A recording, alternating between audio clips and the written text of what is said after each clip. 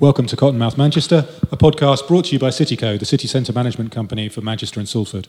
I'm Vaughan Allen from Cityco, and this is the second of the recordings we're doing focusing on issues around rough sleeping. When we first visited the issue back in our second podcast, we talked a lot about street support, and we wanted the opportunity to go into more detail. So, joining me to discuss the issue is Viv Slack of Street Support. Hello. To start with the really easy one, can you describe street support for us? Yeah, sure. How does it help? How does it work? Yeah, sure. So our mission's to make it easier for anyone that's homeless to get the help that they need. And when we asked a lot of organisations, it came clear that what we could do most was actually help the helpers. So that's what we do. So we have a online network, and then we also support offline. And that's for anyone that needs to find help and anyone that wants to give help. So in practical terms, if you're looking for help and you go to the site or to the app, what would you see? Yeah, so for find help, so whether that's for you or you're trying to help somebody, so that could be a member of the public or a frontline worker or a volunteer or a nurse or anybody. So if you go to find help, you'll see lots of categories and you can say what you need. So if you need advice or you need to know where to get free food or clothes or medical help or any of those things, you just select that and it'll tell you exactly where you can get it near you based on where you are. And if it's something like food, then it tells you what's available today. So it's very much like took advice from people on the circumstances where they need help straight away.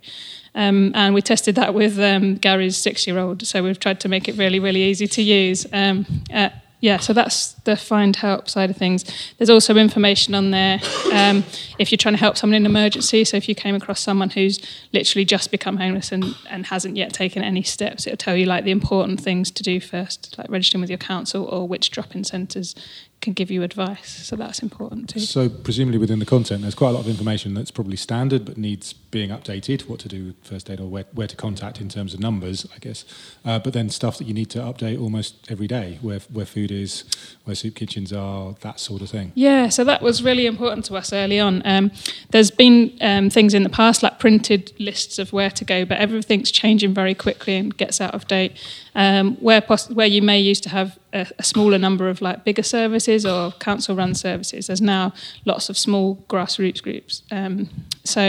Things change quick. So we've made it really easy for organisations to update their own information. So each organisation has like someone that knows how to update their services. So if a time changes, or for example, Coffee for Craig have just started to do an indoor service every night of the week. So they were able to put their own information on there and make sure everyone knew, so that straight away people would notice that was there. And there's also a bit of an incentive for the organisations to use it regularly because they can also post up things they need. So that kind of takes us on to the give help side. So that side of things is for anyone that wants to do something to help and doesn't know what to do. So again, that was something we heard a lot when we were doing the research. People and businesses saying, we're willing to help, but maybe what they think might be needed isn't necessarily what is needed. It's really hard to know. So we try and make that really clear. So if you go to give help, there's a list of exactly who needs donations of time, of items, and of money. So you can kind of think, what feels important to me, or what have I got to give, and try and find something that's suitable, but that is needed because someone's asked for it. And that can be about products, bedding, whatever it could be, food supplies, whatever. But it's also about services, and your skills are really important and really useful in those circumstances. Yeah, it's been really surprising. So I think all of us, we imagine, and we tend to think of rough sleepers more, whereas we're trying to cover like anyone who's homeless, which is a range of different situations. But we tend to think, wow, if that was me, the main things I'd want is make sure I was warm, make sure I was had enough to eat, and obviously make sure I have a home. Now, most of us aren't able to offer a home, so we tend to go to the food and clothes. And what we found is actually they're generally in quite good supply because that's kind of quite easy to give. So if you look at what's on there, it can be quite surprising. So there is sometimes things like like large men's shoes or like underpants and socks. It always comes up in different items of toiletries. But also it can be things there was an organisation that wanted a security guard for their like Friday night service. There was some people looking for sort of medical or legal help, or it could be help with comms, or like really all sorts of things. And that's listed as well for things that businesses might be able to give, but actually quite a lot of what we do as street support is offline. So businesses will often get in touch, or individuals, and say, we'd love to do something to help. We've got this idea maybe, and we try and sort of, from our knowledge of the network, think whether that idea would work or whether there's maybe something else more suitable. So to give an example, we worked with a health and safety company who had some ideas around doing like a food run, and when we worked with them to see what they could do and what the network needed, there's actually services they can offer for people for their buildings to like do certain checks they have to do every year that cost quite a bit of money. So they were able to offer that for free, for example. So it's really wide ranging. There's loads of amazing skills, obviously, in business that cost a lot to charities, so that can often be... One of the things that we come up against a lot is actually a lot of companies that are wanting to get involved and probably have that 1, 2, 3 days of CSR days that they've got each year as a good ethical company, but actually not knowing how to do it, which is always one of the problems, isn't it? Yeah, it really is. And that's been, it's difficult sometimes because we're really... getting to know how the organisations run, and they tend to be obviously really short on resource, so their kind of prime thing where they're stretched is really their skilled people that they have, and the demand is greater than the number of workers. So there'll be some of them, they're really up for having like corporates to come in and do volunteering, but it takes quite a lot of effort and their time. So often it's that balance between this amazing offer that's really kind and thinking, well, how do we still, we don't want to take skilled staff away from the people we're trying to help in order to organise volunteers. Then that's tricky for people. And we've been trying to support people to help in other ways. So I think sometimes maybe a bit of reluctance to do fundraising because you don't get that direct feedback. But trying to think of ways where, perhaps it could be both. There's a great organisation called Fork Off, and they put on social events. So for people who aren't with really chaotic lives, but maybe sort of low to medium needs, and they just put on like a really amazing day with like music and advice and food and all sorts there. So for example, like supporting an organisation like that to run an event or something. So you're kind of seeing some feedback, but it's not taken away from the services. So just think it's, a bit of creativity, which is what business do well. And I think the main thing is just asking, what's needed, and that's got to be at the heart of it, really. Yeah, I think people don't really realise how much work it is to deal with volunteers and to actually keep volunteers. People sort of say, well, we're giving you all this work for free, but actually you've got to keep them within the law for a start and within regulations for a start, but actually then train them up to be of a standard where they're of use. And it's not just about the company using up their 2 or 3 days or whatever it is. It's got to be practical use as well for people. And I mean, it's and again, I think it is really appreciated that people want to help. It's really encouraging that is there. And but sometimes, just thinking what you can do. So, if you have marketing people, that's amazing. So for us, for street support and for organisations we work with, there's often help in those kind of areas, or like people with technical skills, but people that can write, really, any, or offer creative workshops, or there's all sorts of things. So, I think it's just going in that with that open mind and seeing like what's needed. There's also some interesting kind of startups or individuals that are trying to help support that process. And so Gary Fritt, who's my partner on street support, but then also there's a couple of other people in the city who will try and because that thinking time and being creative and thinking, how does this business and their skills and the needs kind of match? It can take quite a bit of time. So there are some people that are starting to do that work, which is interesting. And I think one of the changes we've seen probably over the last 6 months, year, is certainly when we first started to see a lot of rough sleepers on the streets and it became an issue, you started to see a lot of people who... I don't like the term do-gooders because it's a bit insulting, but people trying to do their best to help with the ideas that they had. And now we've moved to a state where pretty well everything has to be co-created with people who have experience with service users and so on, which obviously means that the process can take a little longer sometimes, but it tends to mean that you're actually getting the support that people really need. And presumably you provide that sort of that fulcrum point to be able to bring the knowledge to say, actually, this is what people need, and this is how we can link you up potentially with an ex-service user or however, and actually mean that that precious time and that precious resource that you're giving as a company or as an individual is used for the best ends. Exactly, yeah. So, yeah, that's exactly what we're trying to do. So, both through the website and the app, but also offline. So, between us, we try and cover a lot of the Homelessness Charter action groups and make sure we either go to or hear back from those. So, they're groups that have people with lived experience of that issue and people from frontline services and sometimes public sector and businesses working on an issue. So that could be around with mental health issues, with young people, issues specific to certain types of accommodation. So those groups will talk about the challenges and try and come up with ideas. And then sometimes there's something they need, so they'll tell us, and then also from the organisations and people directly. So that's it, trying to act as that bridge. And thinking back a couple of years ago, I was one of those people that really cared and realised I was actually trying to help an individual in Prestwich, and realised even with all my connections and what I thought I knew, I didn't actually know. I couldn't think of any way to really help him with what he needed. So that was where it all started, really. But I think, over the years, we're learning and learning every day. So that's how we see our role, really, trying to take all that learning and then think creatively about how we can make it easier for people that are really short on time and knowledge to kind of do something useful. And I think the co-production is absolutely critical and at the centre of everything. It's not always easy. Sometimes it makes things slower. Sometimes, so a lot of times people are really willing to maybe speak to someone with lived experience and find out, but then it's trying to get someone at the right time and all this kind of thing. But it's all kind of always worth it, I think. Yeah. So over the 2 years you've been running? Yeah, it is 2 years. Yeah. What's the interest been like? How's it grown? And how have you managed with expansion on a relative financial shoestring, I guess? Yeah, good question. Work in progress. But yeah, it's changed massively. So I think there was obviously that point where at the beginning we'd asked lots of organisations and people that have been homeless what was needed. So we were reassured that we were responding to that, but it's still a great unknown. And I think the voluntary sector and the grassroots organisations and the volunteers responded well, and that kind of made us feel we were doing something worth it, even if it was just for them.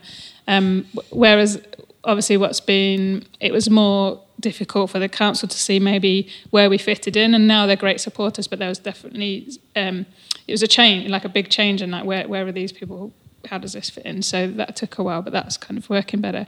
Getting the message out is probably our biggest challenge with no budget. So we've been really lucky. We had an agency in Manchester who, for their donation for the year, was to help us do some social media campaigning. So that was great.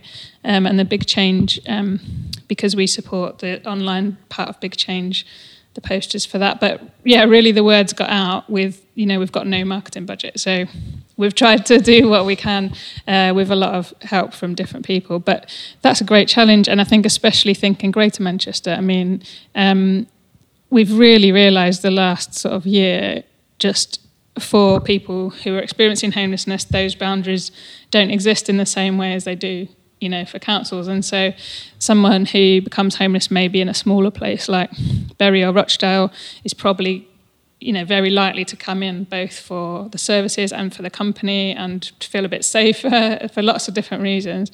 And so, yeah, it makes sense to tackle it as a Greater Manchester issue, but then getting the word out and creating a real network around that is more difficult. But it's really important. We're really aware that last Christmas, in the run-up to last Christmas, we were crazy busy. So really there's 2 of us that are working full-time, and then we have some great volunteers that help where they can. And we've just, the best news ever, we've managed to raise enough to employ someone with lived experience of homelessness for a year. So they'll be helping us this year. But it gets very busy now with people start to, it gets colder and people think of how they are at Christmas, and really there's more kind of empathy and kindness and thinking, well, we must be able to do something. So a brilliant thing happens where we get a lot more and more communications about what can I do to help. So obviously the website does answer a lot of that, but often people want a conversation or it's quite an individual thing. So that's our real thing this year, to maybe try and get messages out before and engage some more volunteers in answering those queries and things like that. So yeah, a work in progress, definitely. I guess, as you say, that the period leading up to Christmas, though, is that period where people are thinking a little bit more, and seeing people on the streets is something that does trigger a conscience, I guess. And we're probably getting beyond the point where the first reaction of every company is to think about serving food on Christmas Day, and to actually try and get a message out that there's support that's needed in a wider sense about that time of year. I was just going to say on Christmas, I think one thing that was good last year is we put together a Christmas timetable. So there's lots of great services doing different things, and we tried to make sure every day was covered. So that was a good, that was a great example of all working together. And yeah, like a huge number of people want to volunteer on Christmas Day, which I found, I was quite surprised. I didn't realise that. I always assumed it would be, something that people would struggle to get volunteers. But, Christmas is a difficult time for a lot of people, and I think actually there's it can be quite a relief to have something positive to do. And so, yeah, just to say, normally those vacancies get filled up really quickly. So it's actually just thinking, are there other things you could do on Christmas Day or before or after, and rather than focus on that. But, yeah. And then where's the funding come from at the moment? For us, so we've been really lucky. It's very ad hoc. There's been a lot of times where we either can't pay ourselves or we're not sure about next month. So it's quite hard to really build a team or anything. So it's just been really individuals that have found out what we're doing and supported us. So with a couple of philanthropists, a friend of a friend, a Christian trust, and then so that's really been up until the last few months. That's been how it's been funded. But we're getting to a stage we're getting towards where I want to be, which is self-sustaining. So we focus on Greater Manchester, and that's kind of where our heart is. But other cities have started to contact us and say, we were thinking of, we need something similar. We've heard about what you're doing. Can we, take what you've done and use it here? So we've started to run a bit of a model where the software's written that it can go anywhere. So other cities need local energy there and a local network there, but the software will work. And then we try to get somebody like a corporate or the council or whoever it is, it's been different in different cities, to pay us like a small monthly amount just to keep us going. So yeah, where we'd like to get to, and now also we're getting some money from Manchester now, so a small donation from Cityco, which is amazing every month, and also just about to have a small amount from the council every month. So I think if we can just have, our costs are very low. Luckily, Bruntwood donate us an office, so we don't need to. It's literally just covering people's costs and using volunteers where we can. So, yeah, we're hopeful and starting to find out where, grants and other sponsorship. So, yeah, we'd love to find if there's businesses that do want to do something to support this network with money rather than time. That's another thing that obviously we'd love to have sponsors. So that's mix of taking money from where we can and just trying to keep our costs very, very low and use volunteers where we can. So when you talked about other cities, I think it's one of the interesting things talking to Leeds and a few other cities. It's one of those classic pieces of tech or information, I guess, that people can't quite believe that it hadn't been done before, and that classic place between provider and those in need. Yeah. It seems an obvious thing to do. It does. It just hadn't happened before. Yeah, it does. And because actually we originally had a very different idea, which was around kind of saying, well, if people need money for accommodation when they're begging, then we could do something where we do some kind of voucher scheme. We're using tech, and tech-wise, fine, that would be great. But there's actually not the accommodation available. There's not actually much accommodation you can turn up and pay for. So anyway, through the course of that research, this idea came up. And the same as you, we just thought, well, that's got to have been done. But really, when we looked into it, the couple of places we'd seen were just sort of a list on a website. So there was a kind of a list of organisations which gets you a certain way, but hadn't sort of taken it to the point of thinking, well, what are the real scenarios where people are in need? How do you make it really easy? But then also bringing in the give help side. So I think that was the change of thinking.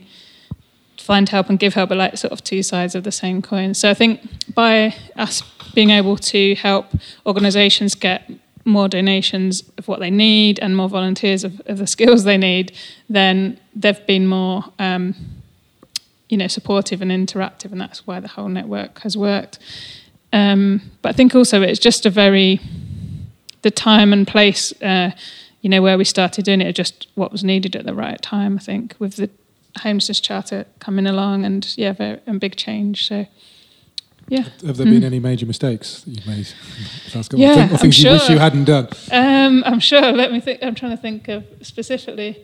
I think one of the main mistakes is maybe just, saying yes to everything from fear of missing an opportunity and then just really burning out or not focusing on what's important. And that's a running theme, I suppose, definitely learning and getting better at that over the time. But, there's over like 100 organisations now on the list. So, every time you hear about a new service or something, you tend to think, we want to meet them and learn more, and that's great. There's just a limit to what we can do. And I think also recurring theme again, which is maybe people with small startups or who started a business will recognise, is there's that transition from doing everything yourself to trying to set it up as opportunities where people can help, and thinking with us, there's only like 2 of us, soon to be 3, but there's lots of volunteers willing to help. So you're thinking like almost if it was an organisation, well, we'd be in teams and then you'd have, whereas I've got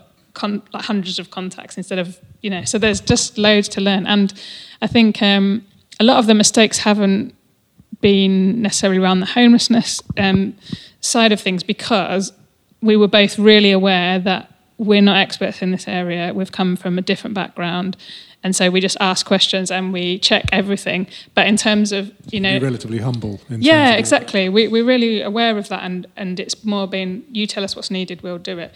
But in terms of maybe running the organisation, I never intended to do this. Like I'd left my job and I was working as a freelancer for sort of charities and social impact projects, just on advising on the digital. But then this idea kind of got bigger and bigger and turned into like a full-time thing.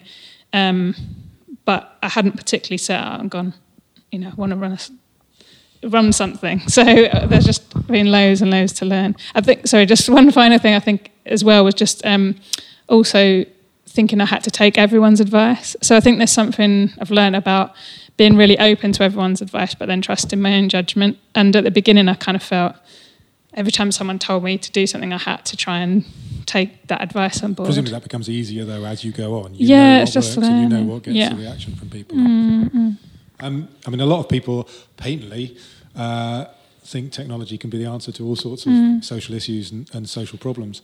What do you think are the potential pitfalls of trying to put your faith in technology to solve social issues? Absolutely, yeah. This is probably the area where I have felt most uncomfortable over the time, and more so when it's maybe being misunderstood what we're trying to do. So I'm a massive believer in technology as an enabler and a facilitator, but I don't think it's the answer, and for a lot of things I don't think it can be the answer. So for us, it works as a way of us reaching more people with a message, of drawing more people in, of connecting more people, informing. But we are really, really clear that it's like we're not going to solve homelessness. We're just helping the people that do, and redirecting the resources and trying to maybe help coordinate, so reducing duplication and finding out where there's gaps and that kind of thing. So that's all great, but like the real work is going to be done by like other projects and providing homes, and really, really aware of that. And I think there was also probably the main criticism we got early was like rough sleepers don't have mobile phones. So that getting that over was really clear. So I think we've always tried to make it so that if someone does have access to technology, it's easy to use, and also trying to make it clear where people do have access to technology through the libraries. But really, we see the main users of what we've built to be the volunteers, the frontline workers, the members of the public, the someone's trying to discharge someone from hospital. It's all of those cases, really, and also other people who are experiencing homelessness or facing homelessness and do use a phone. But it's a mobile app is not going to solve homelessness on its own, but it can enable other things. Yeah. We see a lot of hacks and various other projects of people who want to get involved.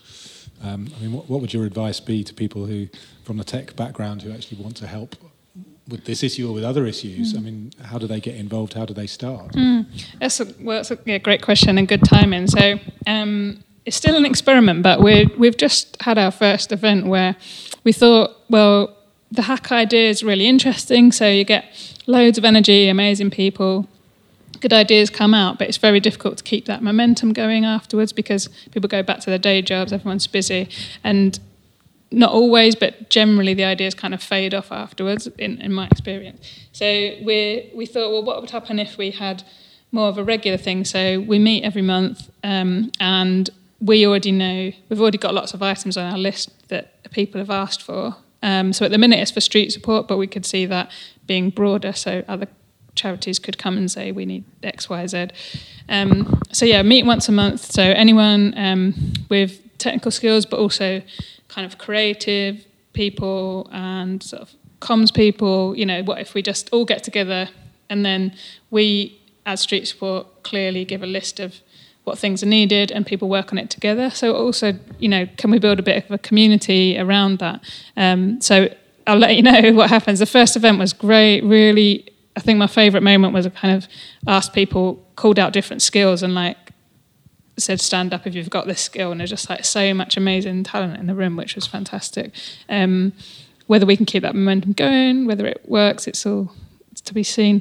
I did have a look around the world of who else has tried to do that. And the only project we found was in Canada. There was a group doing this with sort of emergency relief for refugees and asylum seekers, and so they've built kind of a platform purely through, the digital community in Canada coming together and working on it. So we feel like if it can work somewhere, Manchester Digital Community is a great place to start. So fingers crossed. And that's on Eventbrite, or you can find it on the Street Support social media or news site. We'd love to have anyone else along. Cool. And then you mentioned the Homelessness Charter. So how does Street Support fit in with the Charter? And that's 18 months, 2 years old as well, amazing. Isn't it? So how's that going? What's it doing? Yeah. So I think the Charter itself, one of our, I think where it's up to, I'd say, is that the co-produced action groups have been brilliant. So I think there's some great discussions and people are getting together regularly and trying little solutions and seeing whether they work and really digging into what's needed based on people's lived experience in these different topics. I think it's important to sort of say that it's very much bottom up, isn't it? Everything behind the Charter is this idea of co-creation and working with service users about what they really need, rather than imposed council solutions or imposed anybody solutions. Yeah, definitely. The way it runs, it's really turned everything on its head. So there's no kind of strategy setting or steering group. There's actually it's the other way around. So the action groups, they really are people who've lived through this experience or they work in this sector, and they'll say what they think the solutions are, what the challenges are. And then it's actually the other way. So the kind of partnership board, which has key influencers in the city, they respond to what the action groups are asking for. So it's very much the other way around. And then when there are strategies, for example, from Manchester Council or from GM, the groups all respond, but it's not being set from the top. So it's a really different way of working. It's challenging because behind the partnership, there's no workers, there's no team. It's all of us that are already doing, so most of the people involved already kind of run a day centre or part of a service or like us. I think where it is the culture's amazing and the relationships are good. but capacity-wise, it's difficult. So I think we can all see more potential that could happen if there was a bit more capacity to like, even just, for example, like with the comms, just making sure there are some good success stories, but they're not getting communicated because everyone's busy and stuff. So we're really working on that and trying to get some more comms volunteers and partners to help with that. But so good progress. I think co-production is amazing, but it does take more time and effort. So I think we're all really realising, maybe how much... with the extra time, what more could happen. And how we fit in it was just great timing, really, because we'd started to work on this idea and we met Jez early on, who was starting to ask lots of people what they wanted to say in the charter. So it was just that good timing. So when they were going to launch, they were we need a digital bit. We were able to react really fast and we already had that platform. Then it's just continued like that, really. So I'm on the driving group and we then help them communicate or organise events or set up workshops, or we're all kind of working towards the same goals. And since the mayor got in with his pledge to end rough sleeping, have you seen a step change in people's attitude to the issue and a sort of a rocket up the bell end, as it were? I think there's definitely a positivity that, first of all, that the GM boroughs could work better together, which is a huge thing. We can do a certain amount in Manchester, but then if a different council is sending their people here, or there's miscommunication, or people are getting that's positive. I think working together and just having a figurehead is very topical. But I was reading recently Naomi Klein's latest book, and she was talking about when Obama first got into power that first time, and he had amazing support on this mandate, and everyone who'd been pushing for him said, "Oh, that's all right, we've got Obama now. It's going to be okay." And it wasn't. It's like he could have done that much more. And I think it's this really important time where I think Andy Burnham and his team, especially Beth and Ivan, are super committed to what they're doing. They're listening to people, so the strategy they've written, they had a workshop that people could feed into it, and so they're trying to be very participatory.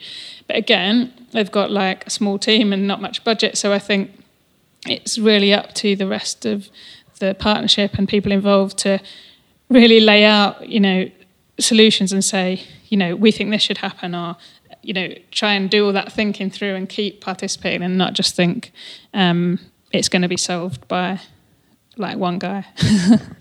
Or even three people. Yeah. In that case. How would you like to see street support develop? I think we, talking with the mayor's team, the idea of this network and how they're hoping to run it, they'll definitely be organising events and trying to coordinate that network. But there's definitely a job around sort of coordinating services and analysing where there's gaps and bringing partners in. And so really what we're doing, but on a more of a GM scale. I think we've got GM organisations in, but we don't know the other areas as well. So I think it's that move to just thinking like all of us really, there's a concept of GM now, but what is that really going to be like? Can we expand beyond Manchester and then remembering there's other places, but really linking it all together? But I think I've just had, when I was sort of over the summer trying to reflect where we're up to, for me personally, what's really important now is we've got this solid platform, we've got this mapping, and I want to focus on creating change. So where are the gaps? What can we do about the gaps? Who can we get together? And you had to have that initial platform, initial mapping, but now it's about change. Cool. And just to remind people finally where they go to access all this information. Yeah, so it's streetsupport.net, and that's been built to really work from any device, mobile, tablet, desktop, and then there is also an app called Street Support, and usual places through there. There's sort of a news section and social media and everything. And if you have if you think you can contribute in some way, whether it's comms or as a sponsor, or you've got questions about how businesses can help, then that's what we do. So feel free to get in touch. Excellent. Thank you very much, Viv. We'll be continuing with this series next time, looking at spice. If you have any comments or ideas for things to cover in the future, you can talk to us on Twitter at CottonmouthMCR, and we should be available on all good podcast services. Until next time.